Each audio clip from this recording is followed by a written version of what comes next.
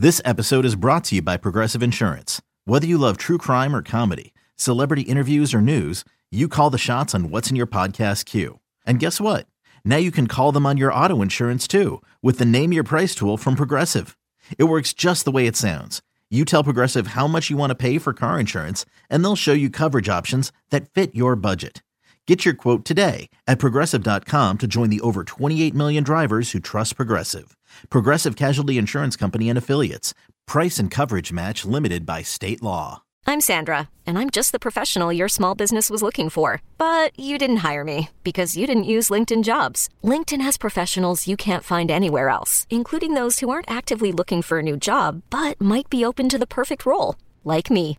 In a given month, over 70% of LinkedIn users don't visit other leading job sites. So if you're not looking on LinkedIn, you'll miss out on great candidates like Sandra. Start hiring professionals like a professional. Post your free job on linkedin.com/recommend today. Thanks for listening to this podcast of BetMGM Tonight. Our show is live every weeknight from 7 to 11 p.m. Eastern on Odyssey radio stations around the country, Odyssey.com, as well as the Odyssey app. Joining us, though, right now on the Roman guest line is Andrew McKinnis of Wager Talking. Andrew, thank you so much for joining the show. My first question is, how is your heart rate after the last round of hockey that we just witnessed? Every single day, it was just incredible. How is your heart rate so far?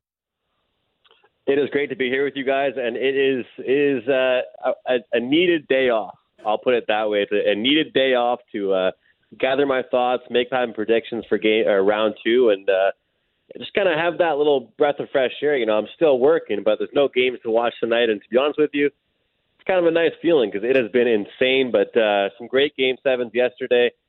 This round two is going to be unbelievable. People talk about that new format, and I've been one of them that's kind of hated on it, but I'll tell you that new format makes for some really, really good matchups. Andrew, can you explain the new format to some listeners that are newer to this hockey thing, especially a lot of gamblers I know don't even care about hockey, just want to win some money. Can you explain that new format to the listeners? So, yeah, it used to be just like they have in the NBA, so with the 1 versus 8, 2, 7, so on and so forth.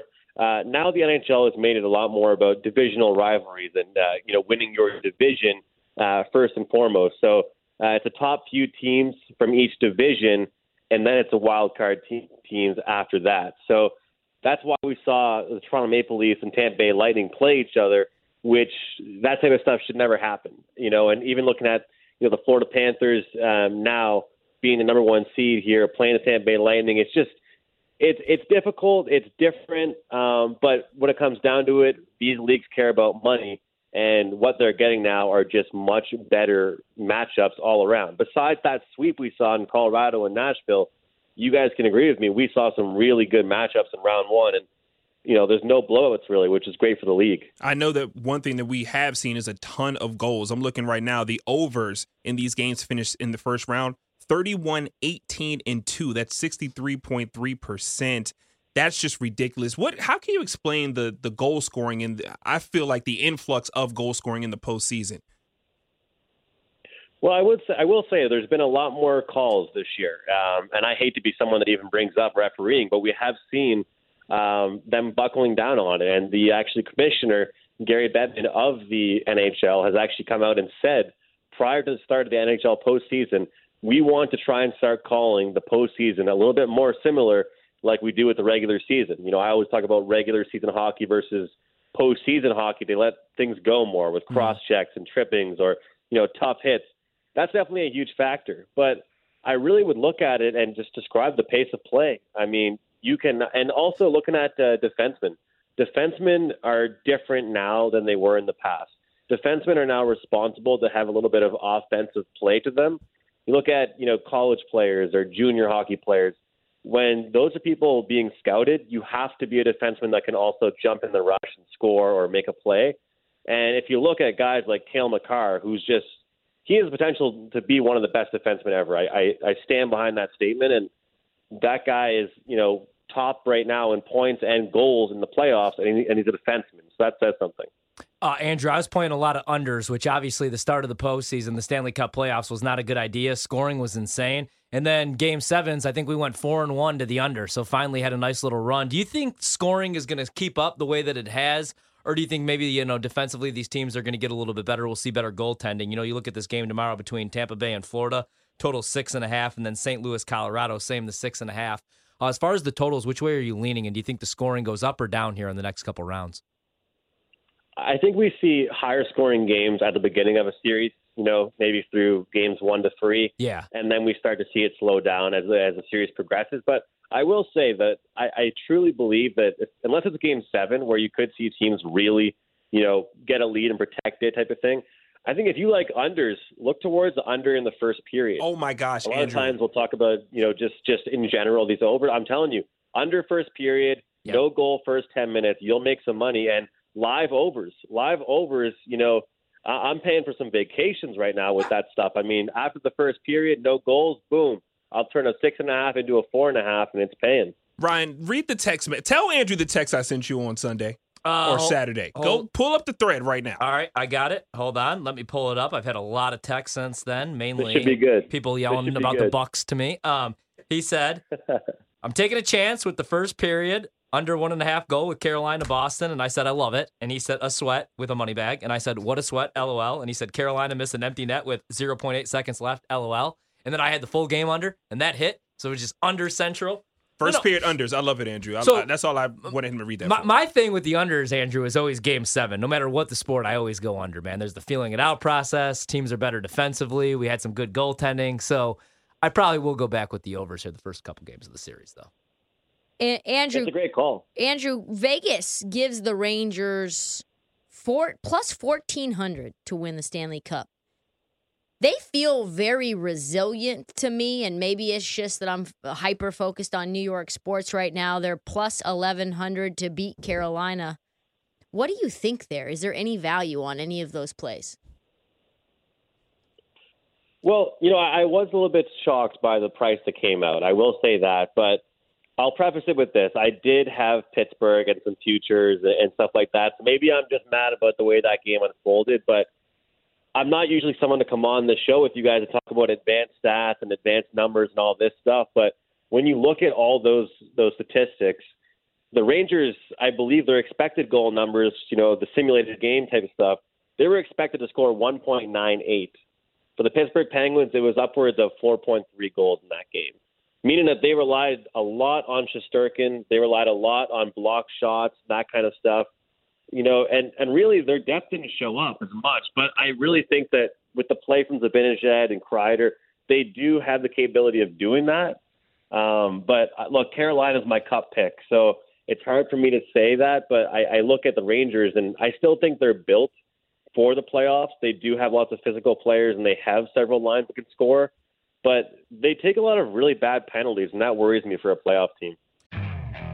Okay, picture this. It's Friday afternoon when a thought hits you. I can spend another weekend doing the same old whatever, or I can hop into my all-new Hyundai Santa Fe and hit the road.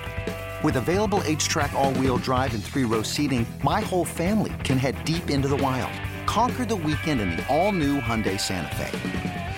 Visit HyundaiUSA.com or call 562-314-4603 for more details. Hyundai, there's joy in every journey. Andrew, I want to ask you about the slate of games tomorrow. We got the Lightning on the road taking on Florida at 7. In that game, Florida's favored at home, minus 160. Then we got the Blues on the road taking on the Avalanche at 9:30. Avalanche heavy favorites, minus 225. Total in the first game, 6.5, juice to the over. Same for the total in the game between the Blues and the Avalanche. Do you have any plays that you love, any props? Break it all down for us if you have anything in the toolbox for tomorrow's games.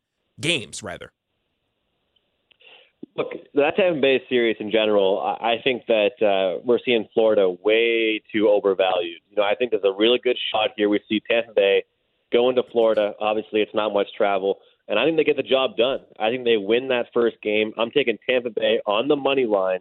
I know people are going to say it's a Game 7 they just had against Toronto and big series and that stuff, but the fact of the matter is, the best player in that Game 7 for Tampa Bay was Nick Paul. I guarantee you 98% of NHL fans don't even know who Nick Paul is. And to me, that's why it makes Tampa Bay such a good team. That's why they are He's who they are, related to because Jake they have Paul, right? I hope not. I really hope not. But you know what, guys? That's why I really like Tampa, and they're the back-to-back Cup champions for a reason. But when you have a player like that who you pick up at the deadline, he's a third-line player, and their coach, it's pretty cool to me that he pretty much gave him the most ice time out of all forwards, and he's a third liner. It's kind of like a basketball player that's a seventh man on a team, starts shooting the lights out, and the coach keeps him on there the whole game. That's what we saw, and I really think that the experience and the depth, and of course Vasilevsky for Tampa, leads them to a win in the series. But also, I think in Game 1, you're going to give me plus 130-ish, 35-40 on Tampa Bay in Game 1. I like that quite a bit. St. Louis, Colorado, we touched on it already, and I'm just going to take it again with the over here. Colorado's had lots of time to rest. That's a huge factor you're going to hear everyone talk about. And St. Louis, their team is clicking. They're top 5 in the league in power play goals, in goals in general, and also shots on goal. I feel like that one's going to see lots of goals. Tampa Bay actually could be a more low-scoring game. Andrew, really quick, any thoughts on Oilers-Flames? Game 1 coming up here. We got 2 nights to go still. Flames minus 155 favorites. The total in the game 6. Anything on that one? You know, I actually look towards that game, and I think that we're going to see Calgary win Game 1, and there's going to be a good opportunity to take an even better price on the series with Edmonton. Okay. But just to be safe on that, I actually, as far as the series goes, I know you asked me about the game, but I do like Edmonton plus 1.5 games in that series. I think it's a good bet. I think it's a good price you're getting in on that.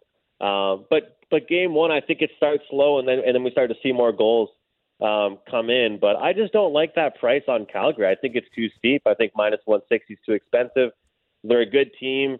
They've got lots of firepower, but both of these clubs ran into hot goaltenders, and I think that it's all about finishing. And I've been really impressed with Edmonton and their spread-out offense. If it's not just McDavid doing the scoring, Edmonton's going to be a problem for Calgary. All right, Andrew, thank you so much, brother, for joining us. I already played Tampa because you talked me past the line. I was towing it a little bit. You talked me past the line. So if it's a loser, I want your Venmo and I want your money in my account to cover the losses, okay?